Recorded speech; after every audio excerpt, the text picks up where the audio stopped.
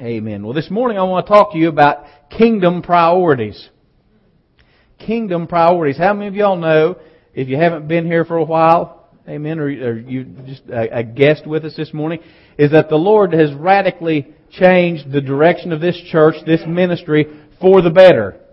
I said for the better. It's an improvement, okay? A refocusing of things, okay? And how many of y'all know, this is a little review for some of you, Jesus Christ did not come to the earth to start a religion. Amen. Jesus Christ did not come to the earth to found Christianity. Some people have mistakenly said, well, Jesus was the founder of Christianity. No, He wasn't. Christianity is a religion that man made around what the Lord Jesus did. Jesus came to restore the kingdom. Jesus came to restore mankind. And I'll say this just so folks, some people I know that upsets our traditional religious apple cart. But you understand, remember when Jesus went on the Mount of Transfiguration, He took Peter, James, and John with Him. And the Lord spoke to him, and Jesus was revealed in all of His glory. And the first thing Peter said, Peter didn't know what to mean. Think about it. You standing there. Here's Jesus. Here's Jesus. He's the Messiah. He's your rabbi. You've been with Him for 3 years. And all of a sudden, the glory of God shines around about Him. And He's just revealed as the glorified, the Word, the Son of the living God right before you. And you just be speechless. And people will grasp for something to say. And Peter said, "Woo, Lord, it was good for us to be here." Elijah and Moses appeared. And he said, "Woo, Lord, it is good for us to be here." He said, "Let's build 3 tabernacles. One for you, one for Moses, one for Elijah." Well, how many of y'all know that is a messed up priority right there, because He's putting Elijah and Moses on equal ground with Jesus. Tells me he still didn't have a real good revelation of who Jesus was. Okay? But you understand, what was his first inclination? His first inclination was to get religious. Oh, we need to build a tabernacle, and then we've got to have a ritual. How many of y'all, you understand that, like I said, Christianity is a religion that man has built around what Jesus did. Jesus came to restore what was lost, and you'll notice we're looking what was God's original intent. We've heard that a lot the past month. God's original intent. Look at man in the garden. There were no church services. There was no choirs, and there was no church programs and all that stuff. And you understand all that stuff's good, okay? I'm not saying don't come to church. That might be the impression that a bunch of people think. Amen. It's not. But you understand that what we're working toward, and is that Jesus came to establish the kingdom of God, the kingdom of heaven on earth. Now, don't think that we're thinking it's all arrived now, okay? Read in Isaiah. It said the government, with Isaiah chapter 9, it says that the government was upon His shoulder, and of the increase of His government there'd be no end. So that tells me it's a progressive thing. Okay?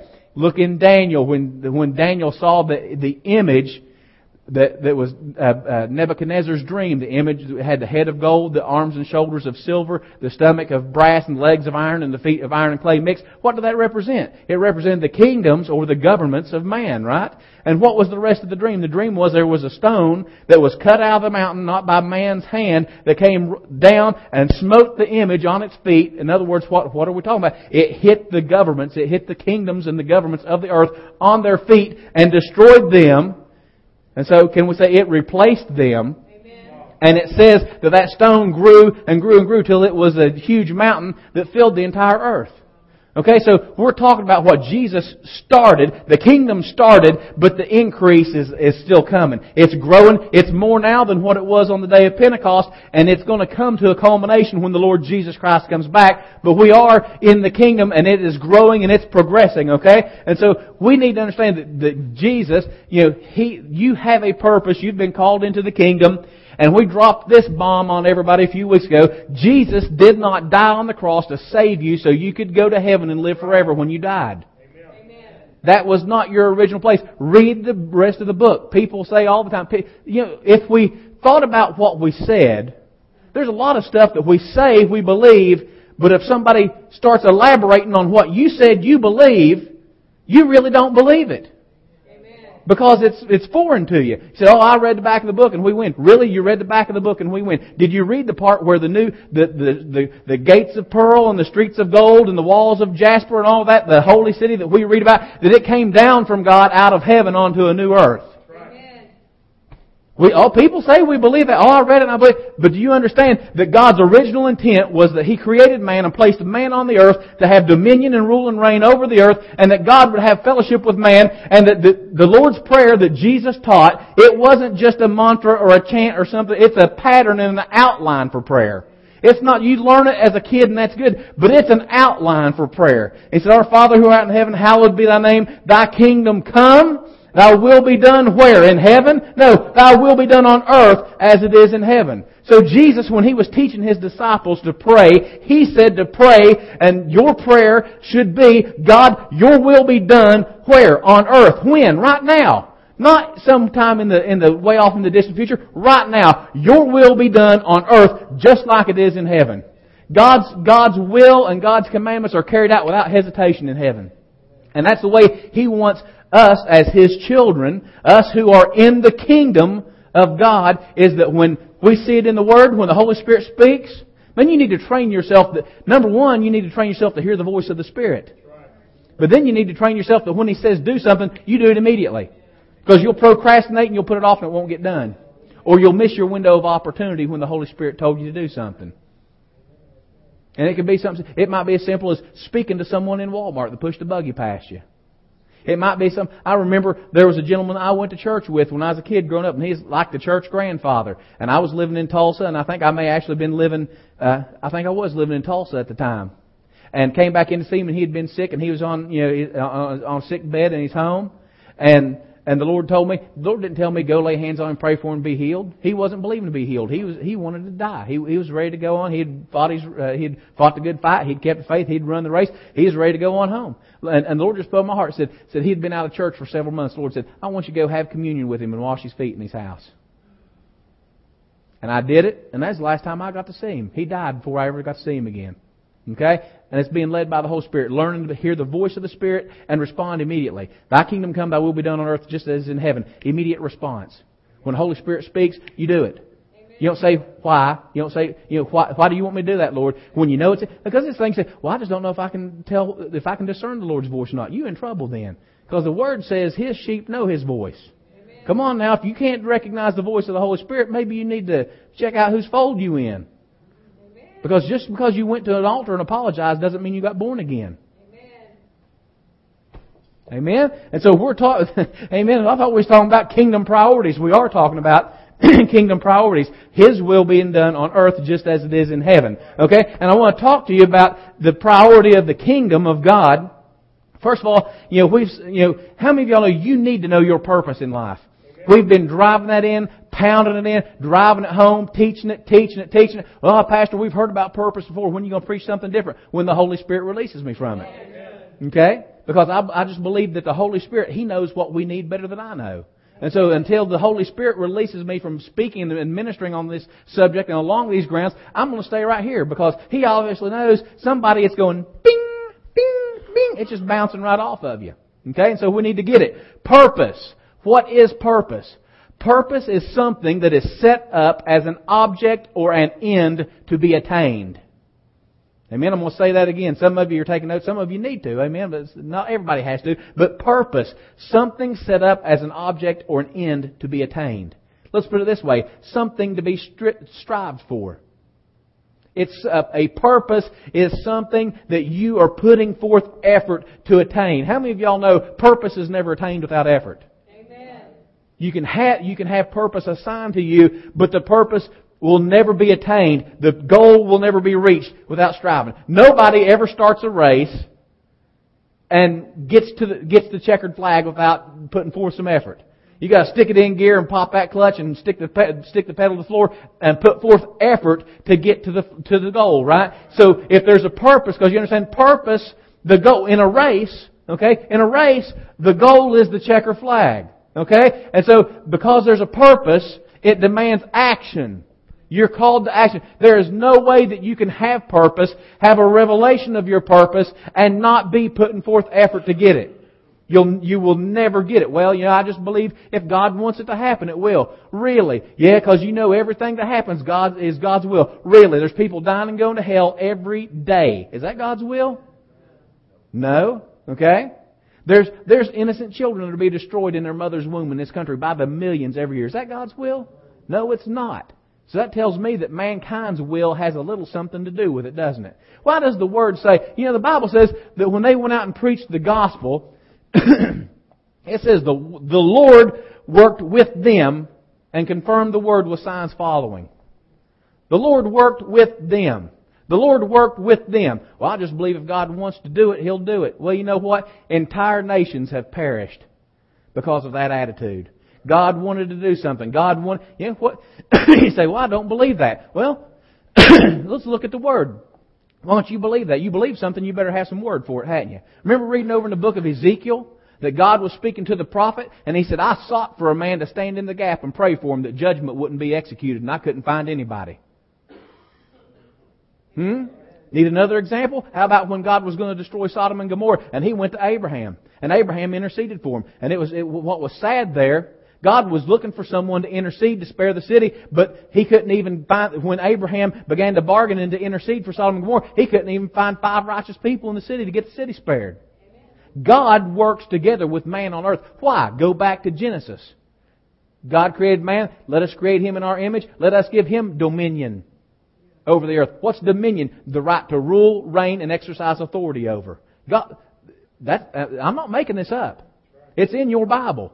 God gave man the authority and dominion on the earth. That's why we have to pray and ask God to do things, because God gave the authority to man. And God and people, this sounds so foreign to a lot of people, but read the Bible. Makes sense. Why would you have to pray? If God's going to do everything He wants to do, whether we ask Him to or whether we cooperate or not, why bother to pray? And let's just be honest, for millions of believers, that's what they believe, and that's why their prayer life doesn't mean anything to them. Well, God's going to do what He wants to do anyway. What's the bother of praying? Que sera, sera. Whatever will be, will be. We got to have a kingdom mindset. You got to have a kingdom priority God has given us. But you need to have a purpose. You need to be seeking God. God, what is my purpose? You need to have an ear to listen to God. What is your purpose? Okay, because this thing, not everybody's going to be called to full-time pulpit ministry, but everybody's called to full-time ministry. I've said this before. Your job is not your work. We'll say again, your job is not your work. Your job is the place that God has placed you in to earn a living, to make a living, but your work is to advance the kingdom. Amen. And every day that you're on your job, you ought to be listening to the Holy Spirit. Holy Spirit, what do I need to do the work that you've called me to? Because my purpose, your purpose is bigger than growing cotton. Your purpose is bigger than training horses. Your purpose is bigger than cutting timber. Your purpose is bigger than selling swans. Your purpose is bigger. That's just the places and the avenues that God's placed you in to do the work of advancing the kingdom of God. Amen. Your purpose. Amen. And this is the next thing. When you have purpose, purpose demands priority. Once you have a clear revelation of your purpose, it demands priority. What is priority? Listen to this. Sometimes we think because we use words that we know what they mean, and you can use them in the right context. Listen to what priority means. Priority means something given or meriting attention before competing alternatives. I'm going to say that again. Priority. Something given or meriting attention before competing alternatives. That means that it's multiple choice. Every day of our life, it's multiple choice. To do A, B, C, D, or E. Well, what's A? What's B? What's C? And what demands that something, if something is given priority, it's given attention before the other things. You prioritize things. You manage your time, and that's the next thing here. What demands priority is time. The fact that you only got so many heartbeats between whah, whah, and, now I'll lay you down. You only got so many heartbeats. You've got an amount of time that we operate in, okay? You understand this? The most common thing that causes things to be given priority is time. Time places constraints. How many of y'all have heard the phrase time constraints? Time constraints, okay? Time, because you have a limited amount of it.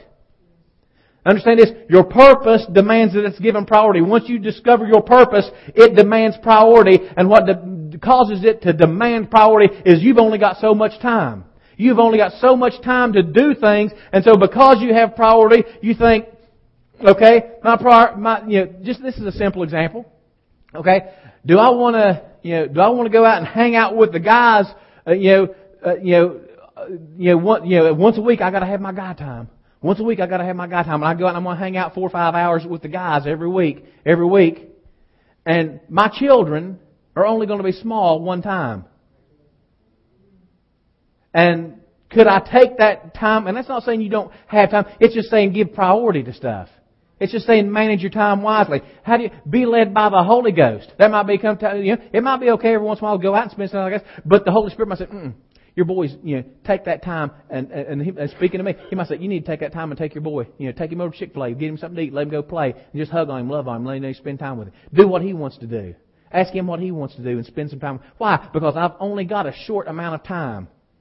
Clay's never going to be 3 years old again. He's going to be 4 next month. He's never going to be 3 again. I can't ever go back and spend time with him as a 3-year-old anymore. When he's 4, I'm never going to be able to go spend any more time with him. When he turns 5, 4-year-old's gone. And so you understand that time demands that priority. And you understand there are competing alternatives. There is, could I spend time with my son, teaching him, letting him know that I love him and that he is the most precious thing on the world to me. He is a gift from God to me. I receive it. Or, do I go hang out with the boys? Do I go do my own thing? Do I say, hey, shut up and go in your room and let me play Xbox all evening? That's a simple example, but I like to try to keep it simple so you understand.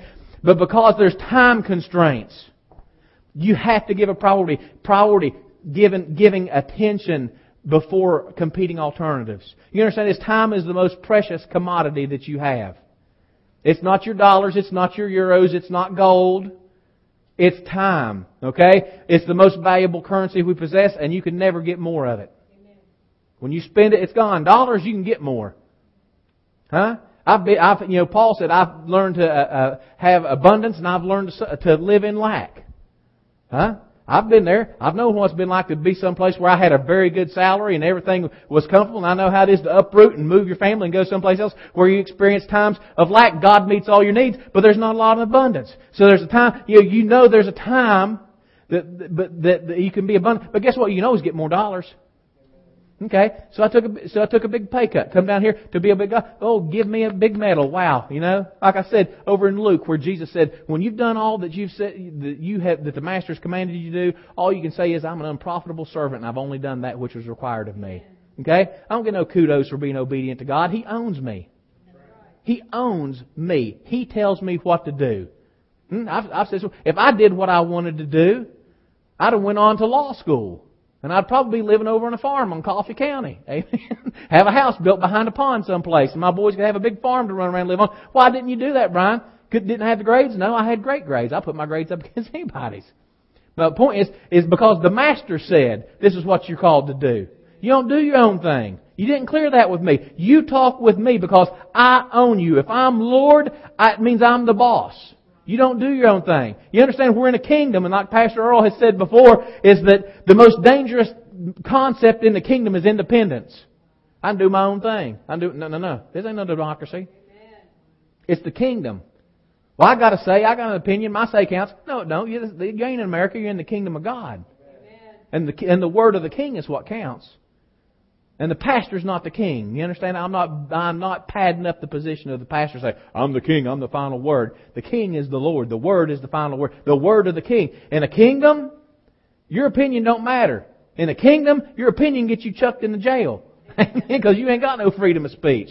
And so if we're going to learn to live in the kingdom and prosper in God's kingdom, we need to understand the concepts and to live and abide by the concepts of the kingdom. Amen. You understand this? Time demands that the most important things are given priority, or the time is wasted and lost forever. Okay? And y'all just know this is just the introduction. Okay? Amen.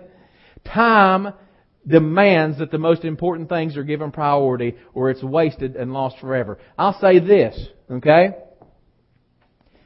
My grandfather used to say, you can tell how good of a Christian someone is by looking at their checkbook. Well, you can also tell what someone's priorities are by looking at their calendar. Okay? Now, don't anyone get the wrong idea and think Pastor's saying, what are we going to do? We've got to work with it. Yeah, I know that, and I'm not saying that. But we all And I'll guarantee you, all of us, if we look at our calendar, there's some things that are extracurriculars. That's robbing our time that God would have for us to do something to advancing the kingdom. And it's coming in, and it's still, and guess what? You'll never get it back. Never. It's gone, okay? You understand this?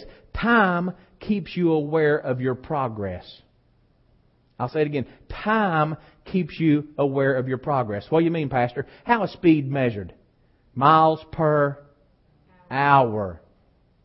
Time is how we measure our progress. You're talking speed, miles per hour. If you're going 60 miles per hour, you've had a 60-minute time period to see the amount of distance you've covered. You've covered 60 miles in that hour. Time tracks our progress. Okay? In the natural. Now you understand this, that sometimes you'll be doing something spiritually that time doesn't matter. Just your obedience is what matters. And you keep doing it, and you keep doing it, and you keep doing it, and you keep doing it. Some people say, oh, the church has been there. How long's the church been there? You realize that this church has only been here since October. Amen. For all intents and purposes. Okay, I know we had Life Bible Church that we started in September of 09, 08. Okay? But Anchor Faith Church of Valdosta. And guess what? I'm not competing with anybody. I'm not looking at someone and going, oh, well, such and such, they had 100 members by then. Well, what are they doing to change the city? They all just getting together and have a little bless me club? Go hear a little word and hear a little music that they can't even raise their hands to? I'm not competing with anyone. I'm fulfilling my assignment that God gave me. And I'm going to tell you what, this is the thing. I told Lord, Lord, if you give me Gideon's 300. Amen. Some people say, yeah, I bet you'd like to have 300 people. I'm speaking figuratively.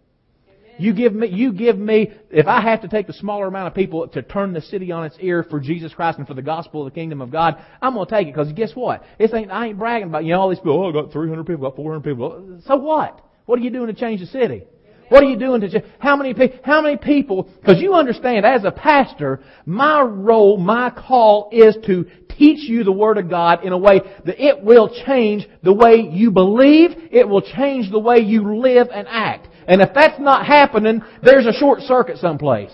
Either I'm not doing my job or you're not receiving the Word. Because you understand this. I was talking to Pastor Angie on Wednesday night. We were talking about, you'll meet some people that'll say, well, you know what, bless God, I believe the Word the same way I did 20 years ago. I still believe it the same way. You know what you just told me? You're not growing.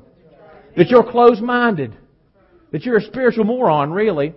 Because you understand there's some things, the blood of Jesus, the virgin birth, but how many of y'all know in 20 years, you ought to be getting some fresh revelation on some things. You ought to be reading the Word and say, glory to God, I've read that all my life and never seen that. We need to be growing.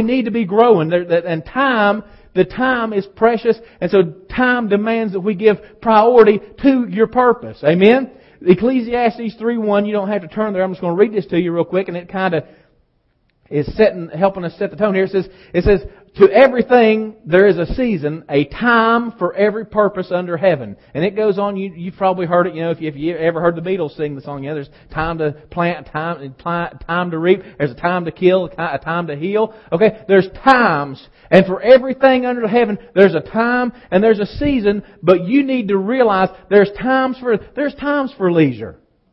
There's a time that it's just good that you take off and you go on a cruise, take your wife on a cruise someplace. I ain't talking to Mom and Dad, I'm talking to Eddie and Martha because they went. There's a time, amen, all the women said, amen, praise the Lord. There's a time for leisure. There's a time just to kick back and, spend a few hours, on a Saturday watching a football game and just laying back and leisure and relax. But there's a time to work too. There's a time to do things. And you understand that purpose, and that's the core of it all, finding your purpose, finding the purpose. Purpose demands and time demands that priority be given to things. And so there's times for leisure. This ain't like one of those things where I'm like pastors cracking the whip and saying, oh, if you ain't busy doing something for the kingdom all the time, you're sorry. Sometimes just sitting down and watching a football game with someone and enjoying their company. It can be advancing. You're spending time together. But there's a time for all things. Amen. And so if we look at Jesus is our example, right? The Lord Jesus Christ, if we call ourselves believers, I don't even like to use the word Christian anymore because it's become so jaded. But if we are believers, if we are followers of Jesus Christ, and He is our example. Jesus said over in Luke chapter 2, verse 49, you'll remember this, when Jesus was just 12 years old and He's teaching in the temple. Amen. And Mary and Joseph had to go back to find Him. And they said, what are you doing? And He said, what? Didn't you know I need to be about what? My Father's what? Business. I need to be about my Father's business. Jesus was a person who He had a clear sense of kingdom priority. You know, let's just address this real quick before we're going to get into some teaching, is that you need to understand this. Too many believers believe that this is what salvation is. Go to an altar, kneel down, shed a few tears, ask Jesus to come into my heart, which is completely unbiblical. It don't say anything about asking Jesus to come into your heart. It says make Him Lord. Okay? But this is the idea. I go to an altar, I cry a little bit, I ask Jesus to come into my heart, and then I get up and I live my own life and wait till I die or the rapture.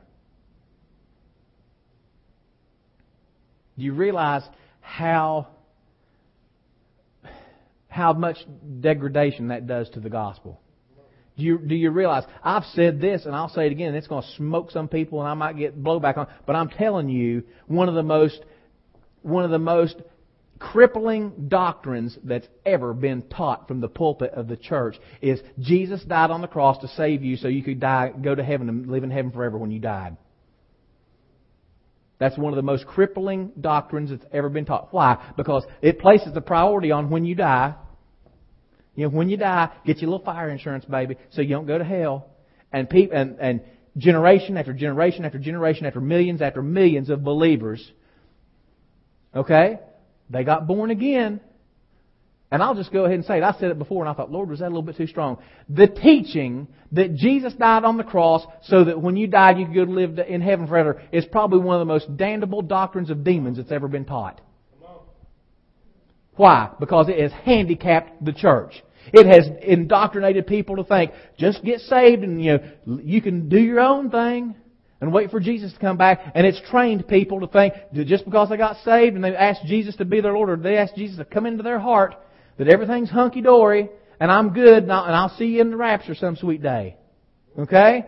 Now you understand, there is a rapture, praise God. When we die, until Jesus comes back, until there's a new heaven, there's a new earth, you're going to be in heaven. But Jesus that is not all Jesus did. Jesus came back to restore the kingdom. He came back, and so when He saved people, think about it. That's been said before, and it almost sounds ridiculous, but if all Jesus wanted to do was get you to heaven, why didn't He just fix it up so that when you went to an altar, and you knelt down, and you prayed, that you just disappeared? It's like David Copperfield. You just disappeared. Where'd He go? Well, He's in heaven. Jesus did what He wanted to do, got Him in heaven. No. Looking at Jesus' prayer. Looking at Jesus' prayer. He said, your will be done on earth as it is in heaven. Thy kingdom come, thy will be done on earth as it is in heaven. Your purpose, your plan is to be on this earth until you go home temporarily, till you go to heaven temporarily, but you are advancing the kingdom of God. And remember, kingdom means government, it means influence, it means the control of God. And we're not talking about some, get out and get your picket sign and march in the street kind of stuff. We're talking about your heart, your actions are guided and influenced, and your behavior is legislated by God's Word.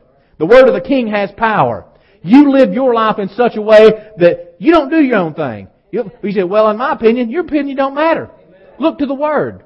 Say, Pastor, you sound like you got an attitude. No, I ain't popping an attitude. I'm just telling you. We live by this. We are not heaven is not a democracy. Heaven is not a democratically elected republic. You don't get to vote on stuff. The King says it. That's the final word. You do it the King's way, or you do it transgressing the law. Because the King's word is law, okay? And so understand this. God, we have a purpose. Matthew chapter 6, starting with verse 24. Amen. Are you with me this morning? Praise God. I'm not losing it. Nobody's falling off in the vapor trail, are they? Praise God. Glory to God. Matthew chapter 6. And we're going to start with verse 24.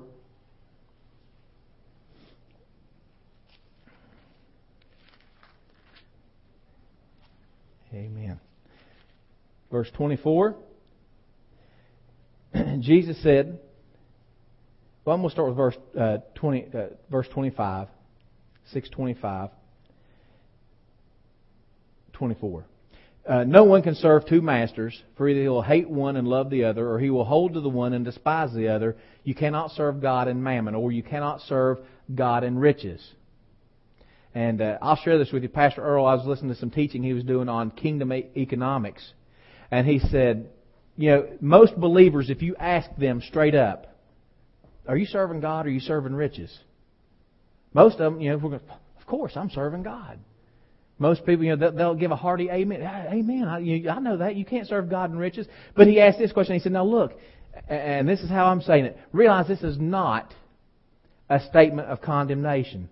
Remember I said one of the things I've taught before on spiritual self-examination, doctors talk about when you start getting older that, you need to, if you're a lady, you need to start checking for lumps. If you're a guy, you need to, being aware of what's going on in your body. A healthy self-examination can set you off to potential health hazards that you can go get addressed, right? You can pray and use your faith. You might have to go see a doctor, go get a diagnosis, find out what it is, and you take active measures to address the issue before it becomes dangerous, right? Okay? And I'm talking about spiritual examination. So the purpose of these questions that Pastor Earl posed and that I'm sharing with you is for a healthy spiritual self-examination. He said, talking about serving riches or serving God. He said, if you wake up in the morning and you have cold or flu symptoms in your body, and you don't have any more sick leave at work, your sick leave, how many of y'all know what sick leave is? You take the day off and you still get paid. But you're out of sick leave and you have flu or cold symptoms in your body, and you say, man, I can't afford not to go to work. I'm going to go. And you go to work with cold and flu symptoms, but Sunday morning rolls around and you have the same symptoms and you don't go to church. Are you serving God or riches? Amen. Well, I got to go to work. Why? Because they pay you? And you can't go to church? Sounds to me like that the money you're getting on the job is more important to you than the Word and the spiritual food that you're getting at church.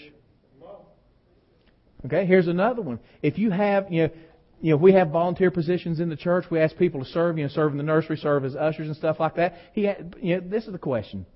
Okay, if on your secular job you show up on time every day because you'll get docked pay. And eventually, if you're late long enough, they're going to take you and they're going to fire you. Okay? But you say, Pastor, I'm going to serve as an usher. I'm going to serve back in children's ministry. And the department policy is you show up 30 minutes early. You're an usher. You show up 30 minutes early. You're straightening chairs. You're making sure offering buckets in place. And you're praying over your section for the people that are going to come there and sit. Or you're in children's department and you got to be there 30 minutes early so you can set up stuff and get stuff going. And you can't never be on time for the position that you did, but you can always be on time at work, but you can't show up to fulfill your obligations that you made at the church to serve. Amen. And like I said, understand this. That's not condemning. That's not to condemn anybody. It's there's a lump there. I better get that checked out. That's all that is. That's all that is. Okay? Understand this. Jesus said, verse 25, Jesus said, because you can't serve two masters, you're either going to love one, hate the other, or serve the one and despise the other. Verse 25, for this reason I say to you, do not be anxious for your life, to what you shall eat or what you shall drink, nor for the body as to what you shall put on it. Is not life more than food, and the body more than clothing? Look at the birds of the air, that they do not sow, neither do they reap, nor do they gather in barns, yet your heavenly Father feeds them. Are you worth much more than they are? And which of you, by being anxious, can add a single cubit to his lifespan? And why are you anxious about clothing? Observe now the lilies of the field grow. They do not toil, nor do they spin. Yet I say to you that even Solomon in all of his glory did not clothe himself like one of these. But if God so arrays the grass of the field, which is alive today and tomorrow is thrown into the furnace, will He not much more do so for you, O men of little faith? Do not be anxious then, saying, what shall we eat, what shall we drink, or with what shall we clothe ourselves?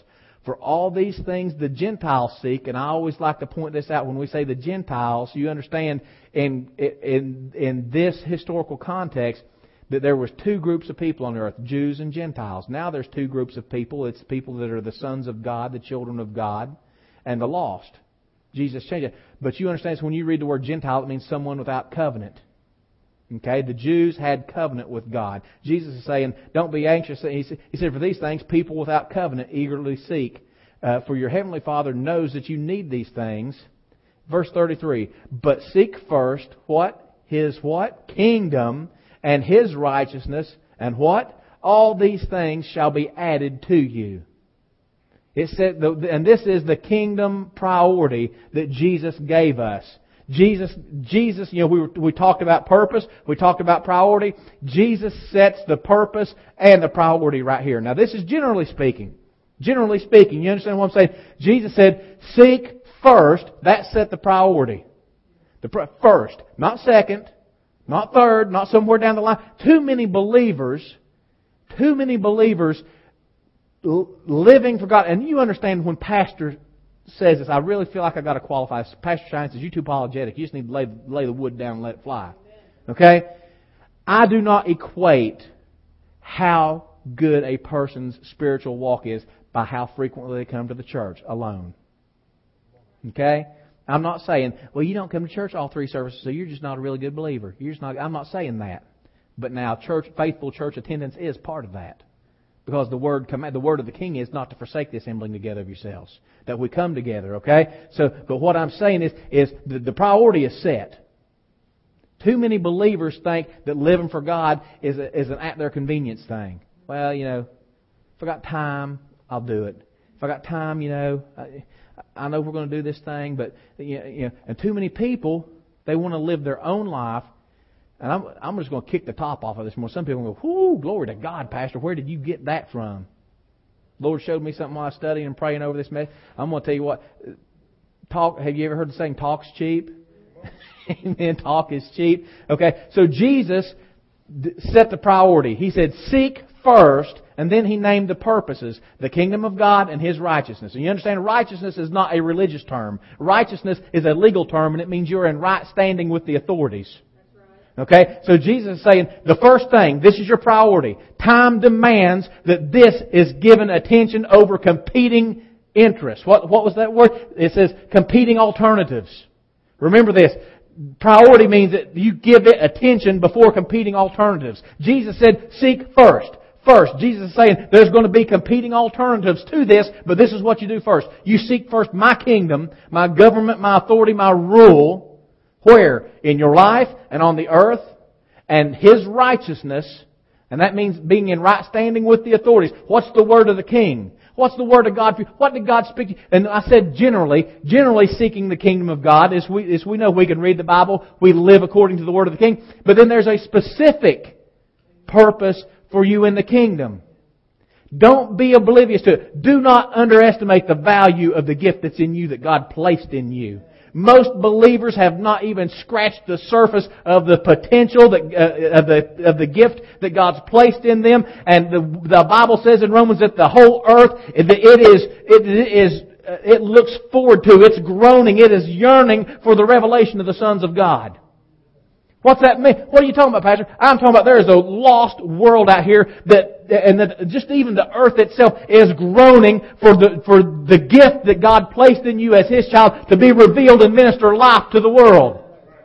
God didn't just save you to be, holed up in a spiritual foxhole someplace waiting for the helicopter or the rapture to come in and get you out of the firefight. And that's what too many believers think. They're hunkered down in a spiritual foxhole waiting for the rapture when you ought to be going out and taking possession of the land. You ought to be, what did Jesus mean when He said, upon this rock I'll build my church and the gates of hell shall not prevail against it? Huh? You understand gates are a defensive weapon. Gates are for defense, to keep people out. So what was Jesus saying? He said, the gates of hell aren't going to prevail against my church. My plan is for my kingdom and the increase of my government never to end. That from this point on, it's never looking back. There's not going to be any spikes on the bar chart of the growth and the influence of the kingdom of God.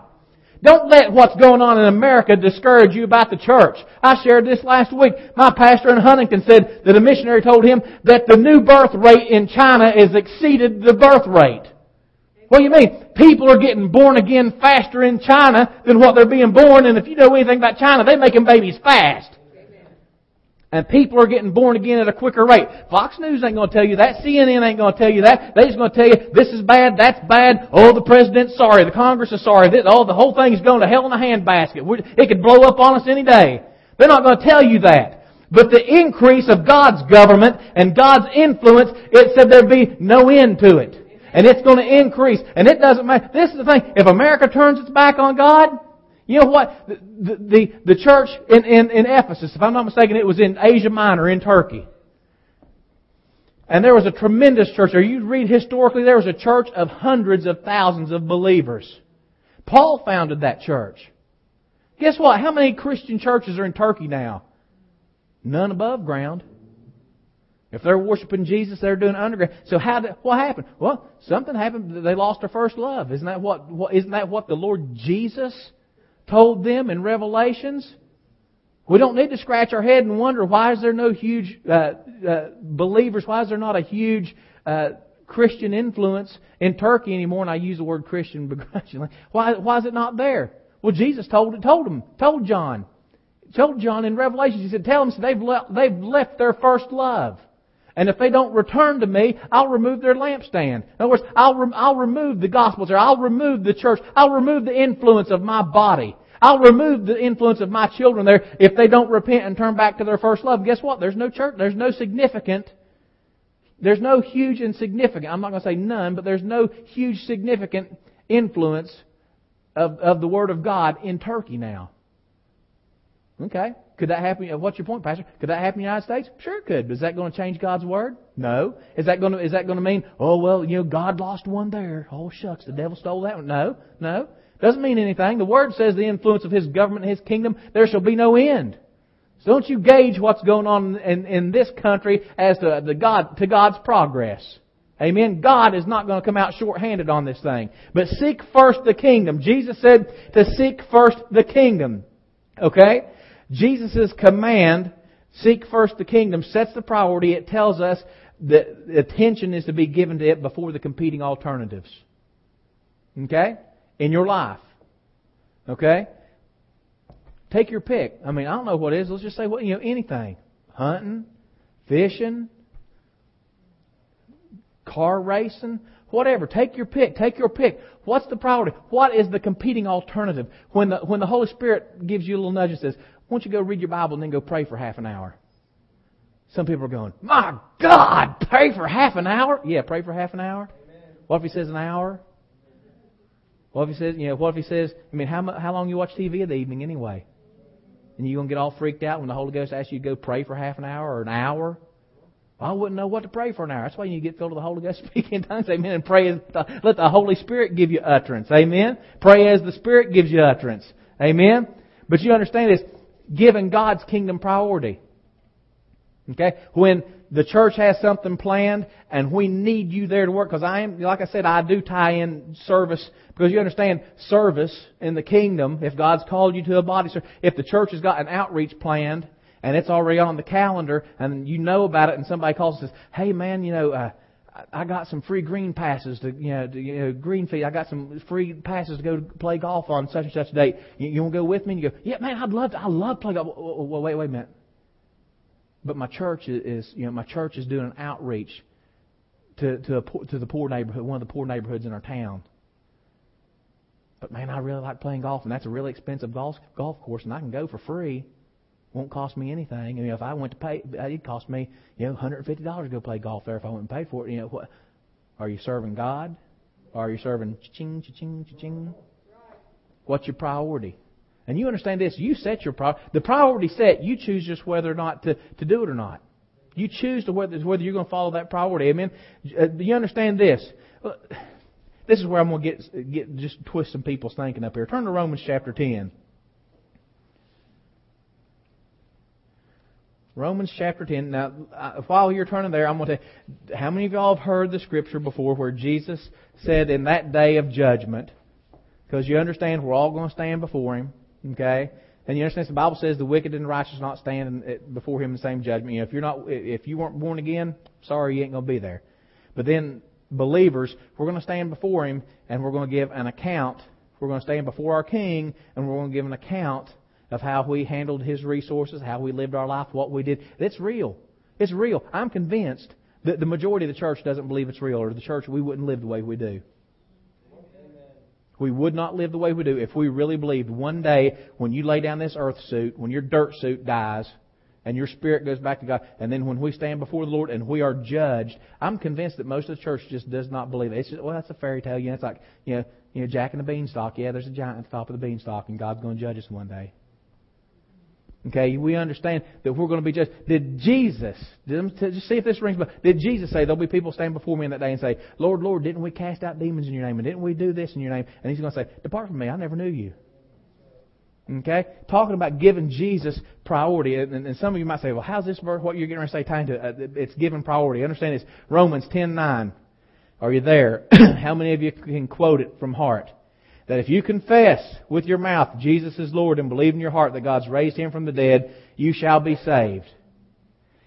If you believe in your heart and you confess with your mouth the Lord Jesus and that God's raised Him from the dead, thou shalt be saved. Okay? And we've watered it down. Because how many of y'all know we're good at watering stuff down? Because sometimes the straight medicine's too stout. All you got to do is just, out of your mouth, acknowledge that Jesus is the Lord, and you'll be saved. Let me let you on a secret. The demons know that. Ain't that what James said? He said the devils know that God know who God. You say you believe in God, that's good. He said the demons believe and tremble. Okay? Are they saved? Are they born again? No, they're not. Let's take. I'm going to give you a little poke at this. Okay? It says, excuse me. The word confess. Okay, and if you don't believe me, get your Strong's Concordance and you go look this up. Okay? You understand that we've always said if you acknowledge with your mouth that Jesus is Lord. Well, if you look in your Strong's Concordance, that's the second meaning of the word confess. The first meaning is to covenant with your mouth. How many of y'all know there's a big difference between covenanting and acknowledging something?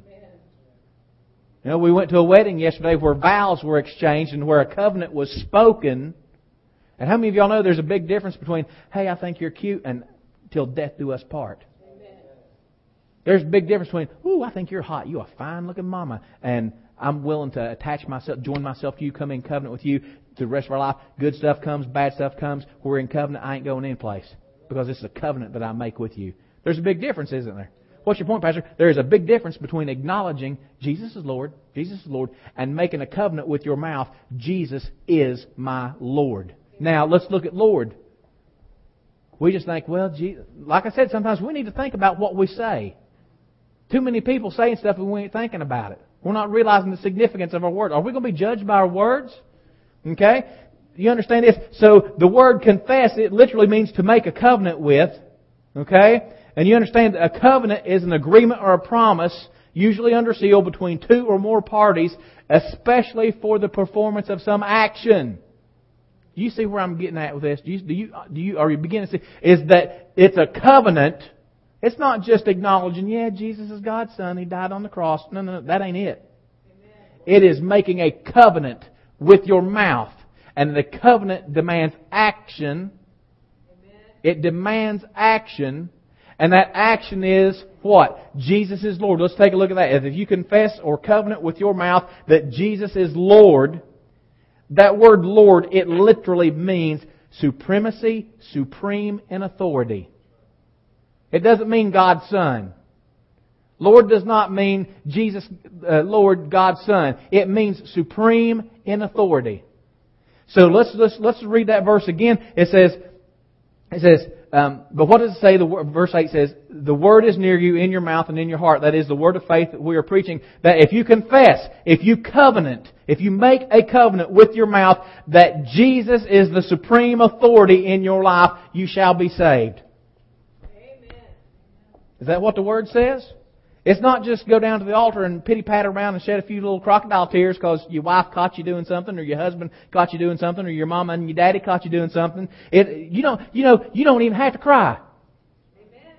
You know what? And you don't even really, the Word doesn't even say you have to pray, does it? Here's another one of those traditional, let's just go, kill that sacred cow and make some hamburgers out of that. Where does the Bible even say that you have to get down and pray? It says repent, and what does repent mean? Change the way you think and the way you act. Repent. Remember when Peter preached on the day of Pentecost? They said, and he preached, and they all said, man, what do we need to do? He said repent. He didn't say, let's all just form a prayer line and come down here and let me pray with you. He didn't say, quick, let's get some wood and let's build an altar and let's let everybody come down and pray. He just said repent. Repent. Change the way you think and act. And that is, you understand, that's the measuring rod of whether someone repented or not. If you repented, then repentance demands a change in the way you think, and changing the way you think changes the way you act. And so, what are you saying, Pastor? I'm saying there's been a whole lot of people being short-sold and told, oh, just come to the altar, darling, and confess that Jesus is Lord and you'll be saved. And they're not any more saved than anything. And then when they leave the church in a couple of years, we want to say, oh, they backslid. And then we get into that whole, once saved, always said, we get into eternal security. Were they really saved? Are they going to go to hell? Did they even get born again? Did they even, and you understand, and this is what's important, there's entire denominations that want to beat the drum about get born again, get born again, get born again, get born again. Jesus said that one time. Jesus said that one time at 3 o'clock in the morning to one man as an example to him to be born again. But how many dozens of times did Jesus say repent? Repent, repent, repent. Dozens of times Jesus proclaimed repent, change the way you think and act. And only one time, as an example to someone, did He say get born again. But we get all bent out of shape and we want to talk about the born again, the born again, the born again. Repent, repent, repent. Change the way you think. Change the way you act. Why? Because you need to begin to think the way the kingdom is. And the kingdom priority is seeking first God's kingdom and His righteousness. Amen? Let me give you this real quick. Turn to Matthew chapter 13. Are you getting this morning? Amen? I'm preaching myself happy. I don't know if anybody else is getting it, but I'm about ready to shout. Amen? Might scare somebody, wake somebody up if I shout, right? I did that before, didn't I, Pastor Angie? Amen. I told somebody one time, I said, sometimes I just wait to see people fall asleep and then I shout just to watch them jump. Amen. I'm kidding. Amen. Matthew chapter 13. And I'm going to start with verse 3. Jesus is teaching in parables. It says, and He spoke many things to them in parables, saying, behold, a sower went out to sow. And as he sowed, some of the seeds fell beside the road, and the birds came and ate them up. Other seeds fell on the rocky places, and they did not have much soil, and immediately they sprang up, and because they had no depth of soil. But when the sun had risen, they were scorched, and because they had no root, they withered away. And others fell among the thorns, and the thorns came up and choked them out. And others fell on good ground. Amen. Look at your neighbor and say, I'm good ground. Your pastor prays that every time I speak the word to you. I pray and confess that your heart's good ground. Amen. It says, and it fell on good soil, and it yielded a crop, some 100-fold, some 60, and some 30. Let him who has ears to hear, hear. Okay? And then Jesus goes on down at verse 18, and He begins, verse 18, and He explains the parable of the sower. Okay, so let's look at verse 18. I'm telling you, some of y'all are going to get something. I'm telling you. I was telling Dennis the other day, I said, when you begin to get a hold of the gospel of the kingdom, it'll mess up the way you read the Bible. Somebody's getting ready to get messed up. Jesus says, verse 18, Jesus says, hear then the parable of the sower. He's going to explain the parable. It says, when anyone hears the word of the what?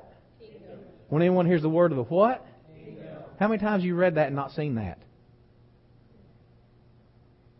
I'll say this. I'll just go ahead and say this. I've said it before, but we're just going to keep it before you. How many of y'all know that the gospel, if we ask people, and I got Dennis the other day, and he didn't think I was ridiculing him. He knew what I said. I said, what's the gospel? And he said, well, the death, burial, and resurrection of the Lord Jesus Christ. I said, no, it's not. I said, that's part of it, but that's not the gospel. I said, the death, burial, and resurrection, the crucifixion, the death, and burial of Jesus Christ was what was necessary to redeem mankind. Let's put it this way, it's what was necessary to restore the kingdom to man. What are you saying, Pastor Brian? Why do you say that's not all gospel? Well, the Bible says, let me ask you something. If the death, burial, and the resurrection of Jesus is all the gospel is, the Bible says over in Matthew, you can go ahead and read in the other Gospels, it says that Jesus, after He was baptized by John the Baptist, and after He received the Holy Spirit, and after He was tempted of Satan, it says that Jesus began to go out and to preach the gospel. How could He preach His death, burial, and resurrection before He was crucified, dead, and rose from the grave? Okay? Some people say, well, maybe He was telling people that He was going to die for them. You read your Bible. The only people He told, after 3 years, He told His disciples, and He didn't tell the people that. He told His disciples and He told them keep their mouth shut. You don't go out and tell people. I'm telling you this because you're in my inner circle. But he preached, and you go ahead and you read it, and it says he preached the gospel of the kingdom.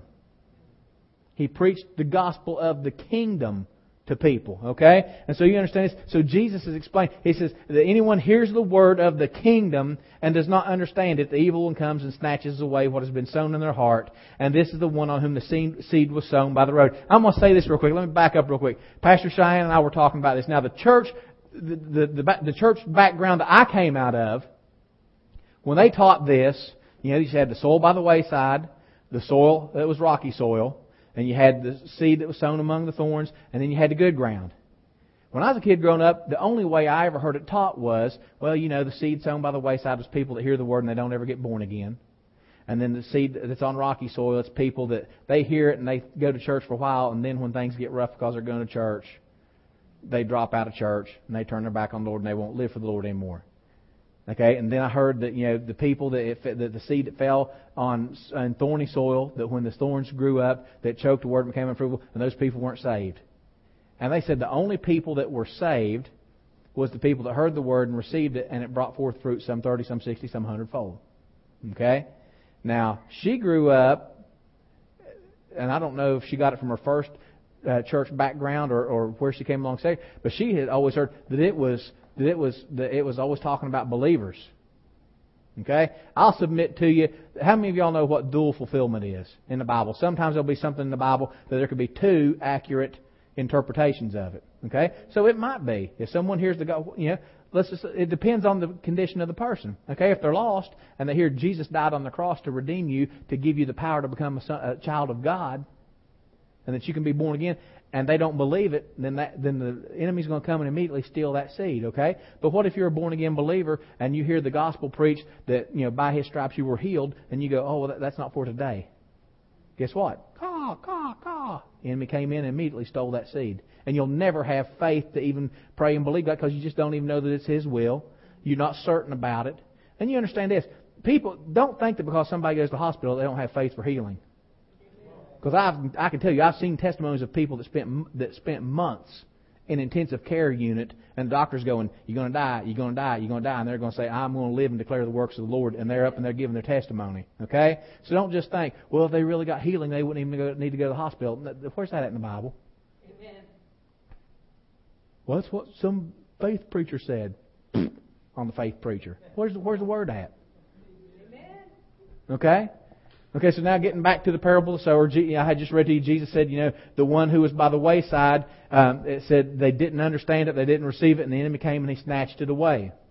Okay, verse 20 says, and the one on whom the seed was sown on the rocky places, this is the man who hears the word and immediately receives it with joy, yet he has no firm root in himself, but is only temporary, and when affliction or persecution arises because of the word, what word was that? The word of the kingdom. The Lord told me last week when we were in prayer here last week, at 8:30 prayer on Sunday morning, we was praying. The Lord just spoke to me and said, "Are you ready for persecution?" And I'm just going to tell you all something. We're not going to be the most popular church in town. Amen. Because I'm not going to compromise what my conviction is on the Word of God.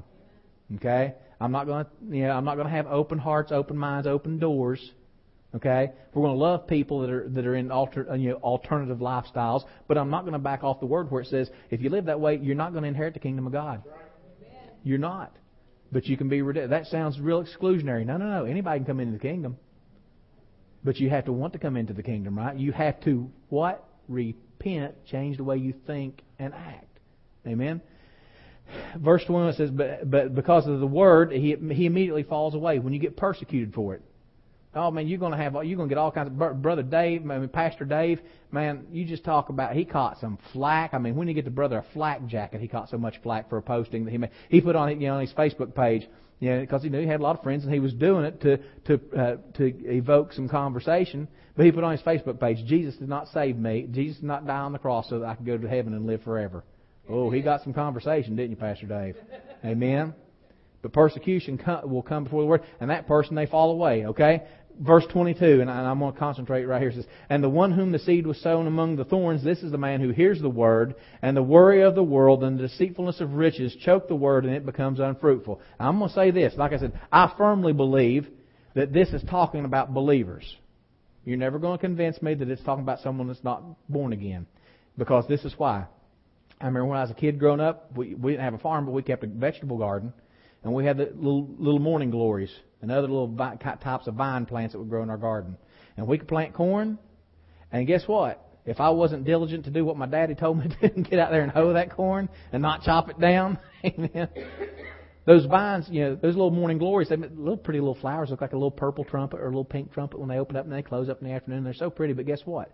They wrap around that corn plant and choke and take the nourishment out of the ground and choke that corn and make it unfruitful. Well, guess what? Is it not a corn plant just because the vine grew around it? It's still a corn plant. You could take a little sample, take a little slicing of it and send it off to a lab and they could do research on it and go, yep, that's a corn plant. You can walk down the field and look at it and see one that's not choked by the vines, and you can see a full-grown one that's got ears of corn on it, and then you can go see the little puny one that got choked down by the vines and say, that's a corn plant. But what? It just didn't didn't produce any fruit because the vines grew up around it and choked it and stole the nourishment from the soil that the corn should have been getting. It restricted the growth of the plant, and it prevented it from ever bringing forth fruit. Okay? Let me give you something here, okay? Verse 22 says, and the cares or the concern, the worries or the cares of the world, I believe the King James says the cares of the world. Let me read it to you this way, and the competing alternatives of the world. Remember what we said about priority? Priority is something that's given attention before a competing alternative. And when you're setting priorities, there's competing alternatives. Let's just read it that way. And the cares or the competing alternatives of this world and the deceitfulness of riches choke it and make it unfruitful. Okay? Competing alternatives. The cares of the world, the deceitfulness of riches, those are competing alternatives. And you know what? And what's the deceitfulness of riches? It says it says the cares of this world and the deceitfulness of riches. What's the deceitfulness of riches? You understand this? First of all, it's saying the deceitfulness of riches. Riches don't make you unfruitful in the kingdom of God. Amen. It's the deceitfulness of it. There's nothing. God doesn't have a problem with you having money. And money doesn't make you unfruitful in the kingdom. It's the deceitfulness of riches, not the riches. Let's make that clear. It is not having money. It's not having riches, because you wait and see. I'm going to have some. Amen. I'm going to have some, and I'm not going to be deceived by it. This is the thing, though. How can I say that? I can say it on the authority of God's Word, because God's Word says if I seek first His kingdom, He's going to add those things to me. Okay? Well, don't look like, what about now? What about this? What's it look like now? Let me see your W-2 now. What did you make last year? What's that got to do with anything? You going to look at a W-2 and give it more credit than what God's Word says? God's Word says if I seek His kingdom first, that He'll add those things to me. Okay? But you understand this. It is the deceitfulness of riches. What's the deceitfulness of riches? The deceitfulness of riches is pursue me first. Pursue me first. Come after me. You ain't going to get none if you don't come chasing after me. You're not going to get, you're not going to get yours. Look, everybody else out there, they got theirs. People watching Cribs or Pimp My Ride or something like that, and you watch this. You got to guard your heart. We spent 4 weeks talking about being brainwashed and guarding your thoughts. This Wednesday we just talked about setting up filters. You got to watch yourself. You don't want to sit down and watch something that's going to get you into covetousness and greed, Amen. Make you feel relative deprivation. Here's some of you might be interested in this. Some of you might not at all. It's so funny to me, when I was taking my bachelor's degrees in government and my concentrations on international studies, okay, and a history minor. Some of you are like, dear God, I'd have hung myself in college if I had to take those classes. I liked it, okay? Do you want to know when all this fervor in third world countries, when people start really having uprisings about, when people started wanting more and more and more, and they started getting politically unstable, and all this political instability and all this anger and rioting and all this stuff was going on, it's so funny to me, because you can go over to the Middle East, you can go to some third world country that, is in poverty, and you see satellite dishes stuck on the side of mud huts. Little stick houses, and you see a satellite dish stuck on the side of it. And so they turn it on their TV, and they're, and this is years and years ago, and they're watching Dallas. And they're watching these other TV programs that are showing the characters that are living in opulence and living in a mansion, and I got this, that, and the other. And then guess what? There's this thing called relative deprivation. What do you mean relative deprivation? Well, if you lived in a little isolated village someplace, and everybody you knew lived in a mud hut and shepherded goats, all your friends lived in a mud hut, all your friends were shepherds, you're like, I feel like I'm doing pretty good. You know, I'm pretty much equal with my peers here. Everybody I know lives in a mud house and herds sheep or goats or whatever. Okay? Then all of a sudden, you know, this wonderful blessing of technology. They stick this little satellite thing on the side of your house, and you get you a little TV. You know, you say, "Man, get you a little TV," and you turn it on, and you see people living in mansions, and going out in their yachts, and they have their big fancy cars, and you start looking around your little mud hut, and your goats, and you stink like a goat, and you stink like a sheep, and these people, they live up, and all of a sudden, guess what? You thought you were rich in your village because you had more goats than anybody. You had twice as many goats as the next closest guy. You were a big man on campus. And you turned on TV and saw you didn't have it near as good as what you thought. I'm not happy. Something's got to change. I got to get after it. I thought I was doing pretty good. And that's one of the things that has contributed to a whole lot of the political instability in a lot of these countries is because as long as the people didn't know there were people out there living at high levels of opulence, how many of you know the TV shows do not faithfully represent the typical American lifestyle? Even though in America, even the poorest people in America, we got it better than most people in the world, and we're still ungrateful. Okay? But you understand that that's the deceitfulness of riches. It's an example of it. And it can destroy whole nations, it can cause revolutions, it can cause instability in a region. Why? Because the deceitfulness of riches. Pursue me. Chase me. Chase me. And then guess what? What's Jesus saying in the parable? Is that the kingdom's first. Let's go back and let's keep it all back on track, and I'm going to wrap this up, okay? Jesus said, seek first the kingdom of God, the government, the authority, the rule of God. Seek it first. Generally, specifically in your life. Because you understand governments are created to pass legislation and laws for the protection and welfare of their subjects. Like I said, sometimes we just need to think about what we're talking about. Understand the terms because we think we understand something because we use it all the time and in context, but you still don't know what it means.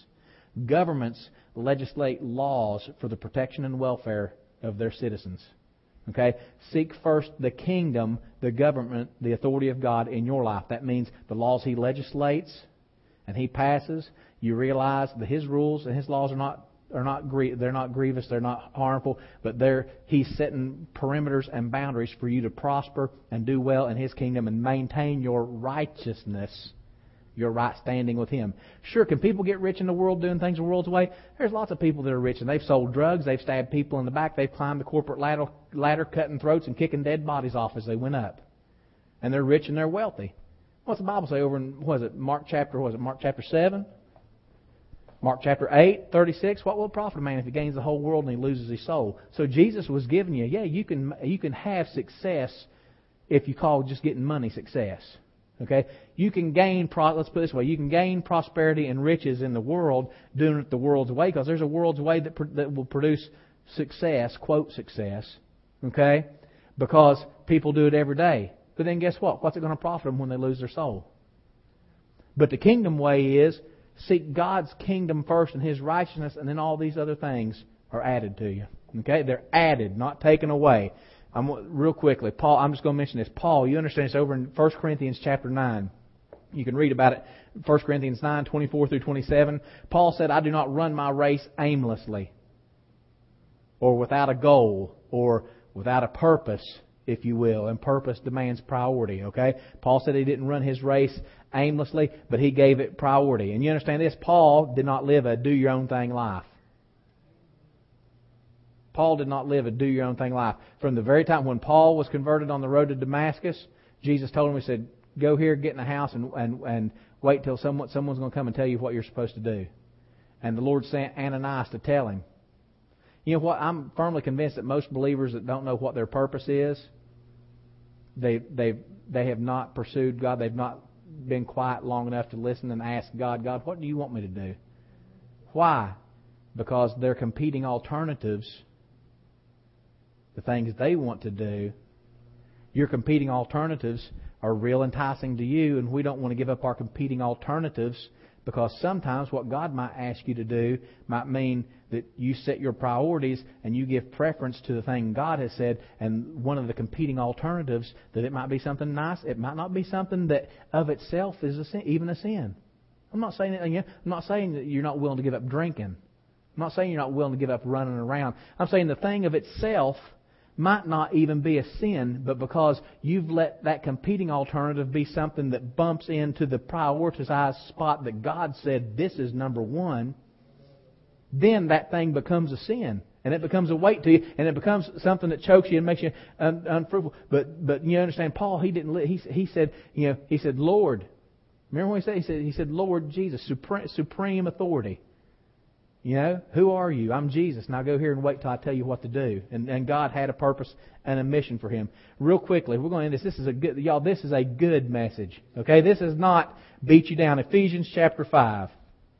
Okay? What should we do? And all of this was to bring you to this point. Like when Peter preached on the day of Pentecost, he preached. The Bible says that people's hearts were convicting them. They were like, And what is conviction? It is when the Word's being presented, when you're hearing the Word, and it's bringing you to the point where a decision has to be made.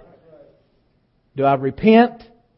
And you understand repenting, that doesn't mean you got to come to the altar and cry and blubber. It just means you change the way you think. There's a paradigm shift. I don't live for myself.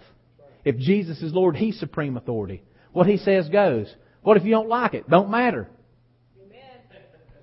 That's a real pat answer. What if God asks me to do something I don't want to do? Tough. You got to choose. Am I going to be obedient or am I going to be in rebellion? And when you get in rebellion, if you refuse and rebel, rebellion, the sin says rebellion is the sin of witchcraft. And what did God tell the children of Israel? If you refuse and rebel, you'll be destroyed. When you get over in just blatant rebellion. But this is the good part of it. Ephesians chapter 5, verse 16. I'm going to go back to verse 14. It says, for this reason it says, awake, sleeper, and rise from the dead, and Christ will shine on you. Therefore be careful how you walk, or how you live your life, not as unwise men. Okay, what's the unwise men? Unwise men build their house on the sand.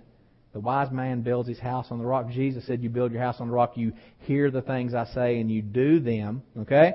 He says, the New Living Translation says, make the most of your time because the days are evil. Go ahead to verse 16 in the New King James Version. It says, redeeming the time because the days are evil. This is, what do we do? What am I supposed to do? Well, you're supposed to repent. Change the way you think, change the way you act. Redeem the time because the days are evil. What God has spoken to you, are you seeking first His kingdom and His righteousness? Are you even looking to God for, God, what's my purpose? Are you willing to begin to pray and say, God, what is my purpose? And realize that if the King speaks to you, because you're in the kingdom, and realize if the King speaks to you, and it means radical change of course, that you do it.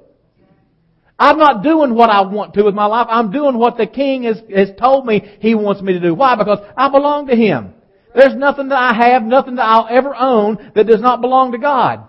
And you think I'm kidding. Some people say, I just don't believe you're... There's no material possession that I own that if God told me and I know it was God and God said, give it away, that I'm not going to do it. Because there might be somebody else in the kingdom that needs it worse than I do. There might be somebody... And this is the thing, you understand, God is not in the place of just depleting you and leaving you penniless and broke. Amen. God knows that if He can get you to hear His voice and to give something away and to do it, that He's going to bless you for it. He's going to bless you for it. But what is it? He's Lord. He's King. It means we're to redeem the time. He's boss. What He tells us to do, you do it. You understand? The word redeem, it means to buy up, to ransom, and listen to this, to rescue from loss. Amen. Remember what I said when we were first getting started. You've only got so much time to live your life in. From the time you're born till the time you die, you've only got a certain amount of heartbeats. You've only got a certain amount of seconds. You've only got a certain amount of minutes and hours. And you've got a purpose, whether you've discovered or not. this is the thing, you have to overcome the fear. Because I'm convinced a lot of believers are, like I said, they're scared to ask God, what's my purpose? Because God might say, go to Haiti. God might say, go to Colombia. God might say, go over here. God may say, get out, sell that business and start doing this. God might tell you to, leave this company and go to work for this company, even if it's less money.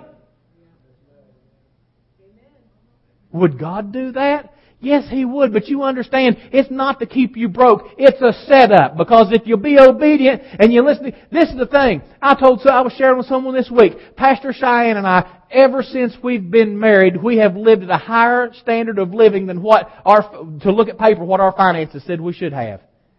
And some people just go, well, it's because her mama helped you a lot and your family's given. Yeah, her mama's been a blessing to us. My family's been a blessing to us. But I'm going to tell you what. God will cause blessings to hunt you down. You honor Him. And I shared with them one of the reasons, I won't tell you that, but one of the reasons that God has done it is because we honor Him with our whole life. And I know that Pastor Cheyenne is sold out. If I told her God told me to start a church on the moon, she'd be looking to book tickets. She'd be calling NASA to see how you could book tickets. And if they weren't selling tickets, she'd be looking to buy spare parts to build a rocket and get there. Amen. Why? Because the way we think is, He's the Lord, He's Master, He is the supreme authority. And so that's what we need. And so to redeem the time. And this is the thing, don't worry about, and don't beat yourself up and go, oh, Pastor, I've wasted so much time. Didn't the Eagles sing a song about all those wasted years? Some of you know what I'm talking about. Some of you are like, oh, I've always been saved, Pastor. I never listened to the Eagles. Okay? We'll have an altar call for liars, okay? Amen? Do not beat yourself up. This is not a condemning message. This is not, you sorry thing. Look at all the time you've wasted not putting the kingdom first. That's not it. All this is, it's awake thou that sleepest. Right? We just read that. Awake thou that sleepest, and Christ will give you light. Realize from this point on, wait a minute. My life has a purpose. Maybe you know what it is. Maybe you don't really know what it is. But your life has a purpose. And the purpose, the general purpose is seeking first the kingdom. The minor stuff, you've got to pray and seek God to fill that in and find out what that is. And so let's stand this morning. Amen. And you understand, if I'm doing my job right, what did I say? If I'm doing my job right, I'm teaching you in a way that it's going to challenge you to step up. It's going to challenge you to action, right? It's going to provoke action. And if you're receiving, you're not going to throw up a shield. You're not going to, I think he was just talking straight to me. I wasn't talking straight to anyone this morning, okay? I'm just speaking what the Lord gave me, okay? And just examine yourself and just pray a prayer. Just pray this with me. Father in heaven, I come to you in Jesus' name. Lord, I just ask you to give me a greater revelation of my purpose for you. Lord, I know that I'm to seek your kingdom first. But Lord, show me in my life specifically what I am to do, what my purpose is. And Lord, give me the strength to pursue it with all my heart. In Jesus' name.